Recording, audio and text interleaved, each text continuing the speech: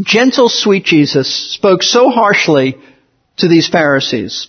In fact, his words of rebuke are so severe that they really do sound shocking to our modern ears, because we're not accustomed to anyone talking like this to anyone, especially religious leaders, even if they are promoters of error and falsehood. Because you and I know that we live in a society that really goes out of its way to be politically correct, to sound nice and tolerant and non-judgmental to everyone, even heretics who blaspheme God.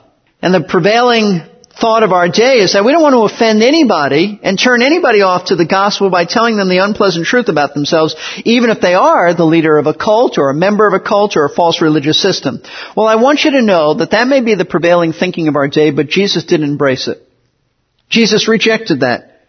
Jesus didn't think like that. Jesus didn't behave that way. He was never timid or afraid to expose the evil hearts of false religious teachers by telling them right to their faces exactly what they were.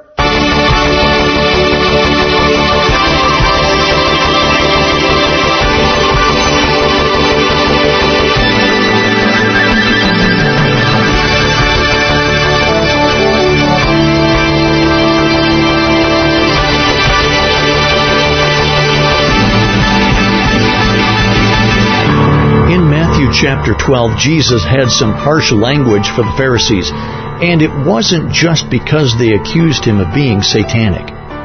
The damage the Pharisees inflicted upon unsuspecting souls was almost beyond belief.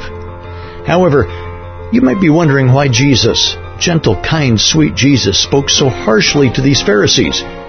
His words of rebuke are so severe that they really do sound shocking to our modern ears.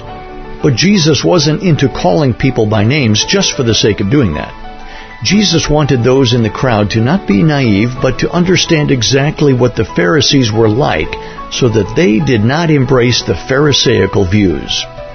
As Pastor Steve Kreloff joins us in just a moment, he is going to continue talking about the importance and the impact of words. Our words. With today's verse-by-verse broadcast, here is Pastor Steve Kreloff. Here's how one Bible teacher explained the damage done by these wicked men and their false teaching. This isn't a neutral issue, folks. These were evil, wicked men, and you'll understand that's why Jesus spoke so harshly to them. Here's what one writer said. Their unbiblical, legalistic traditions poisoned the minds of fellow Jews against the pure and redeeming truth of God's Word, and their hypocritical self-righteousness led countless others into that same evil attitude. When someone reached into the woodpile of religion, thinking to pick up a stick of truth, he could be bitten to death by those soul-damning liars. That's precisely why Jesus said what he said. No wonder the Lord reserved such harsh language for these men, because the damage they inflicted upon unsuspecting souls was almost beyond belief. You know how bad it was? In Matthew 23, Jesus spoke of the deadly damage done by these men as they scampered around and tried to lead Gentiles into their belief system. Here's what he said. Listen to this. Matthew 23, verse 15. Woe to you, scribes and Pharisees, hypocrites, because you travel around on sea and land to make one proselyte. They would travel all over the Mediterranean just to make one proselyte, he said. It means a Gentile convert to Judaism. And when he becomes one, you make him twice as much a son of hell as yourselves. Now he's talking about rabbinical Judaism, not biblical Judaism. You would travel anywhere to make one Gentile convert to your way of thinking, and you have now condemned him beyond what he was even condemned, because now he has embraced your legalistic traditional system, which is anti-biblical. Now let me stop here for a moment and address something that may be on your mind. In fact, if it's not on your mind now, it may be later on your mind. You might be wondering why Jesus, gentle, sweet Jesus, spoke so harshly to these Pharisees. In fact, his words of rebuke are so severe that they really do sound shocking to our modern ears, because we're not accustomed to anyone talking like this to anyone, especially religious leaders, even if they are promoters of error and falsehood. Because you and I know that we live in a society that really goes out of its way to be politically correct, to sound nice and tolerant and non-judgmental to everyone, even heretics who blaspheme God. And the prevailing thought of our day is that we don't want to offend anybody and turn anybody off to the gospel by telling them the unpleasant truth about themselves, even if they are the leader of a cult or a member of a cult or a false religious system. Well, I want you to know that that may be the prevailing thinking of our day, but Jesus didn't embrace it. Jesus rejected that. Jesus didn't think like that. Jesus didn't behave that way. He was never timid or afraid to expose the evil hearts of false religious teachers by telling them right to their faces exactly what they were. I mentioned before Matthew 23, and we'll get to that eventually, hopefully before I'm a real old man. But in Matthew 23, I want you to hear some of the things that Jesus called the scribes and Pharisees, how blunt he was, how bold he was in telling them exactly what they were like. In this chapter, for example, many times he calls them hypocrites. Hypocrites, over and over again, you hypocrites. Woe to you hypocrites. It means you phonies. He called them blind guides. They are the blind leading the blind. He referred to them as fools and blind guides. You're not just blind guides, you're foolish men as well. He called them also serpents. You brood of vipers and serpents. Now, who speaks like that to people? You don't hear people speak like that today. Well, we should, because Jesus did. Jesus did. And we need to learn an important lesson from him about the way that he rebuked people.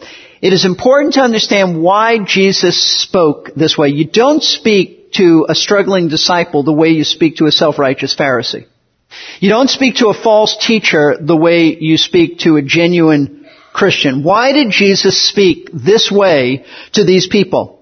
He did it to protect those who could be influenced by the Pharisees. You remember, the setting is this. After Jesus cast out a demon from a man, the crowd that was around said, could this be the son of David? It couldn't be him, could it? There's a whole crowd that's still debating in their mind, is Jesus the real Messiah? And the Pharisees panic because they don't want the people to stop following them and follow Jesus. And so they jump in here, and the Pharisees say, no, he's not the Messiah. He is satanic. And Jesus reserved strong language for these men because he wanted to protect them from poisoning the minds of the crowd. He wanted to expose them for what they really were, and so he denounced them with the strongest language so that others would know the truth about them and hopefully avoid their teaching. That's what's going on here. It's no different than the strong language we read Peter giving in 2 Peter, and Jude, the same thing in denouncing false teachers. Those books are very strong in their denouncements of false teachers. Why? For the same reason. They're not negative name-calling for the sake of name-calling. Jesus wasn't into calling people by names just for the sake of doing that. They spoke out against false teachers in order to help believers to see that these men were really wicked and avoid them.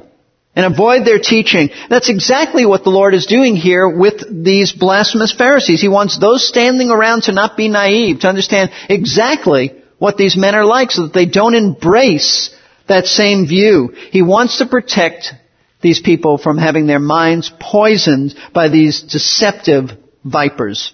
So, here's the principle. You may find yourself in a similar situation where you may be around someone who is propagating false teaching in the presence of either an unsaved person who's somewhat open to the truth, or perhaps a new believer who's ready to grab hold of anything he hears publicly that has the word Bible in it because he's naive. You've got to follow Christ's example by protecting people like that and boldly exposing false teachers for what they really are. And you know what? When you start doing this, you may say, but they're going to be offended. They obviously are going to be offended. It's all right in this way to offend people. Jesus didn't stop telling them what they were like because they might have their feelings hurt. Listen, I can assure you you'll offend people. You don't call them hypocrites and a brood of vipers and they say, thank you. I needed to hear that. They will be offended. They'll be offended by the truth. And oh well, that's the way it is. They will be offended. Now you may wonder, well, how do I know what's in the heart of a person? How do I know if this person is a false teacher? How can I tell someone that he has an evil heart? Who am I to judge anyone's heart? Well, once again, notice in verse 34 that Jesus called these Pharisees who had accused him of being satanic deadly, deceptive little snakes because he knew what was in their heart. He spoke to them this way because He did know what was in their hearts. And you may think, well, of course He knew what was in their hearts. He's God. He knows everything. Well, that's true, but that's not why Jesus knew what was in their hearts. That's not the point here. He didn't know that these men were snakes because He was God alone. He knew what was in their hearts the same way that you and I can know what is in the heart of every unbeliever. Jesus knew what was in their hearts, and you can know what's in a person's heart because of the words that flow out of their mouths. Notice once again verse 34. You brood of vipers, how can you, Jesus said, being evil, He knew they were evil, how can you, being evil, speak what is good? For the mouth, and this is His clarification, speaks out of that which fills the heart.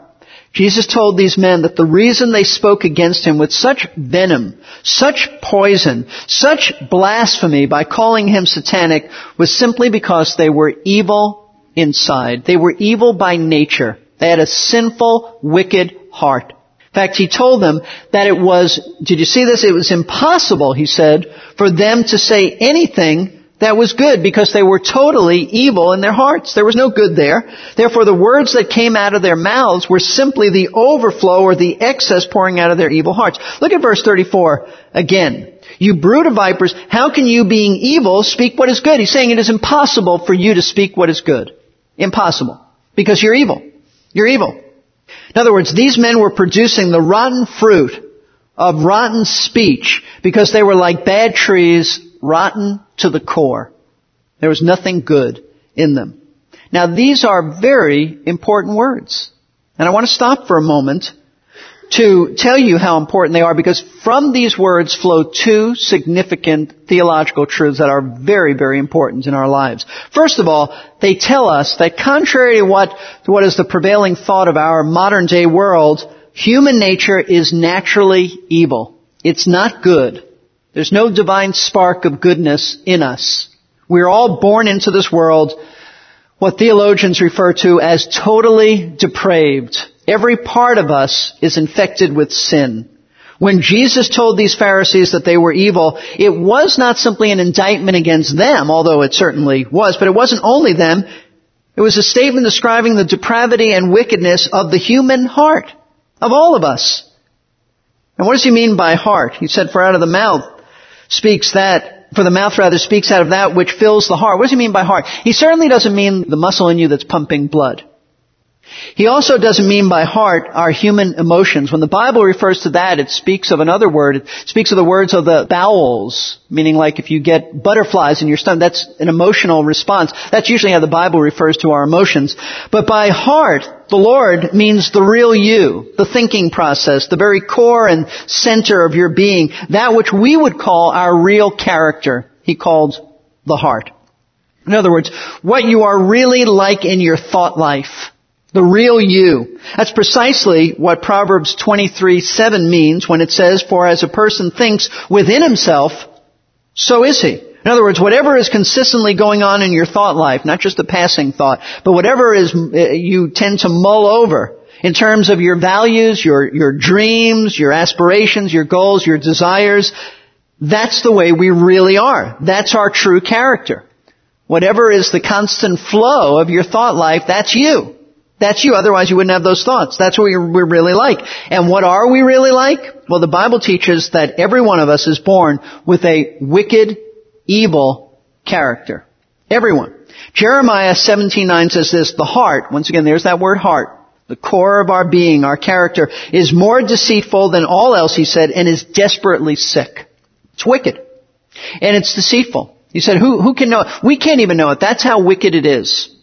I want you to look at Psalm 51 to see something of our evil nature. In Psalm 51, it's a wonderful psalm. David is repenting of his sin of adultery with Bathsheba. David committed a horrible sin. He also made sure that Bathsheba's husband was killed in the battlefield. Nathan the prophet approached him, gave him a little parable, and said, you're the man. You are the man who sinned. I'm talking about you. And David was smitten in his heart. And Psalm 51 is the psalm in which he expressed in words genuine repentance. And I want to read to you the first 4 verses and you'll see what's coming out of David's heart.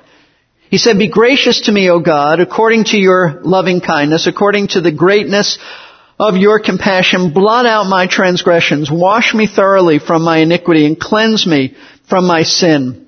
For I know my transgressions. My sin is ever before me. Against you, you only, I've sinned." Notice there are no excuses. He said, "Lord, this is what I did, and I did it against you. I've done what is evil in your sight, so that you are justified when you speak and blameless when you judge." David had horrible remorse for his sin. He's feeling guilty because he was guilty, and so he's pouring out his heart in the first 4 verses, and he'll continue doing that. But it is in verse 5 that he pauses and explains why he did what he did, why he sinned. He tells us in verse 5, and this is not an excuse, this is just him saying he understands why he did this.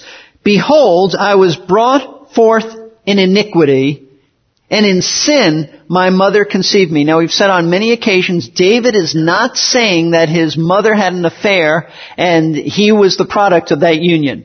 What he is saying is that at conception, he received a sinful nature. And when he was born, when he came out of his mother's womb, he had that sinful nature, and that's why he has sinned. Because of his sin nature. In other words, he's saying that the sins that he committed stemmed from a rebellious, wicked nature, which he has always had. So we do need to understand that in telling the Pharisees that they were completely evil, Jesus is making an indictment, a very strong indictment against all of us, all of Adam's children, the entire race of fallen creatures. Every one of us has an evil heart. We are born that way, and the only way that evil heart will ever be changed is not by religion, not by baptism, not by reformation. It is by transformation. This is what the new birth is about. This is what happens at salvation. Those who call upon the Lord have received a divine nature, a new nature, the Bible says. God says, I'll change your heart. In the language of the Old Testament, He says, I'll give you a kosher heart. I'll cut your heart. I'll cut out the old sinful heart and give you a new heart. I'll give you a whole new nature. It's called the divine nature. That doesn't mean we don't struggle with sin, but it does mean that by our nature we are changed. By our nature we are changed. We now have the capacity to be like Christ and to grow in Christ-like character. Not only the capacity, there will be growth there because we have a new nature, even as we struggle still with sin. So that's the first truth that comes out of this. Man in his heart is evil. And so when people do evil, we ought not to think, where did that come from? Where did that come from? I don't understand why somebody did this. We ought to understand why they did this, because out of the heart comes all this sin. Now, the second important truth about ourselves that we learn from Christ's words to the blasphemous Pharisees is that our speech then reveals what's really in our hearts. Our speech reveals our inner character. Our speech reveals whether we are sinful or have been transformed. That's what Jesus meant, the last phrase at the end of verse 34, for the mouth speaks out of that which fills the heart. In other words, the words that come out of our mouths come from the overflow of what is already in our hearts. Charles Spurgeon, the British preacher, very quaintly explained this truth by saying, that which is in the well comes up in the bucket. It's a good visual. That which is in the well comes up in the bucket. That's exactly why the Pharisees spoke to Jesus the way they did. It was in their hearts. It was in their well that they hated Him, that they thought He was evil, and so it came out of the bucket, these evil words, out of the overflow of their hearts. These evil words were just the run over from their evil hearts. Now, folks, listen very carefully. The principle that Jesus is giving here, is teaching here, is much broader than the immediate situation of the Pharisees' blasphemy. In telling us that the mouth speaks out of that which fills the heart, the Lord is telling us very plainly that whatever we are in the inside in terms of our character will be revealed by the words that we speak. If you want to know what a person is really like, then just listen to the words they speak, because whatever is in their hearts will eventually come out in their words. It has to. It has to, because Jesus said the mouth speaks out of that which fills the heart. So, what does this mean practically? Well, practically speaking, it means that your words tell people exactly what you're like. Kind of a frightening thought. My words do that as well. The old saying about someone's bark being worse than their bite, meaning that they sound worse than they really are, that's just not true. That's just a cliche. That's not true. If they are barking out unpleasant, menacing words, it's because that's exactly what they're like. It's exactly what they're like. There's no such thing as, well, I said this, but I really didn't mean it. No, you said what you meant. Out of the abundance of the heart, the mouth speaks. So, as much as we might like people to think of us in a certain way, your words tell them exactly what you're like.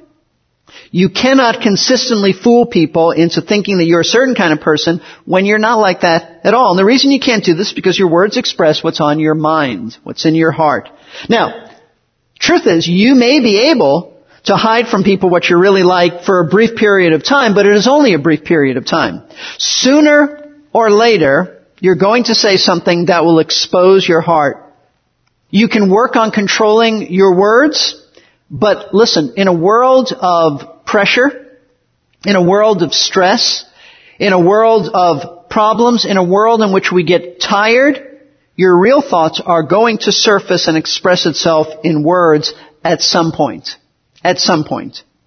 And so the way this works, for example, is that if your inward disposition, if your basic character is that you are characterized by anger, eventually you're going to vent that anger in words. Because at some point, you are going to put your agitated thoughts into words. What comes out in your words will reveal that you are an angry person. Or if you're a person who has filled your mind with sexual lust, eventually you're going to express those lustful thoughts with some inappropriate words. Maybe not all the time, but at some point, perhaps it'll be a crude or sexually suggestive comment because that's what's in your mind. That's what your heart is really saying. The principle is that the words that you and I speak really are so important because there is no such thing as I really didn't mean what I said. Or someone might say, I know I said hateful things to you, but I was just rash. I was impulsive. I wasn't thinking. No, you weren't restraining your words. You were thinking. You were thinking out loud. Or someone may say, you know what, that outburst you heard of those nasty remarks, just disregard them. That wasn't the real me. I was tired. I've been exhausted. Nonsense. That was the real you. That was the real you. Those words revealed the real you. You were just holding back before. Your words are the ultimate expression of what's in your heart. So here's an important question for us to consider. If our words reveal our hearts, and they do, does this mean that everyone is doomed all the time to always utter sinful, wicked words? Because there's so much sin, as we know, dwelling in our hearts. And the answer is no. It doesn't have to be like that. There is hope for us, great hope.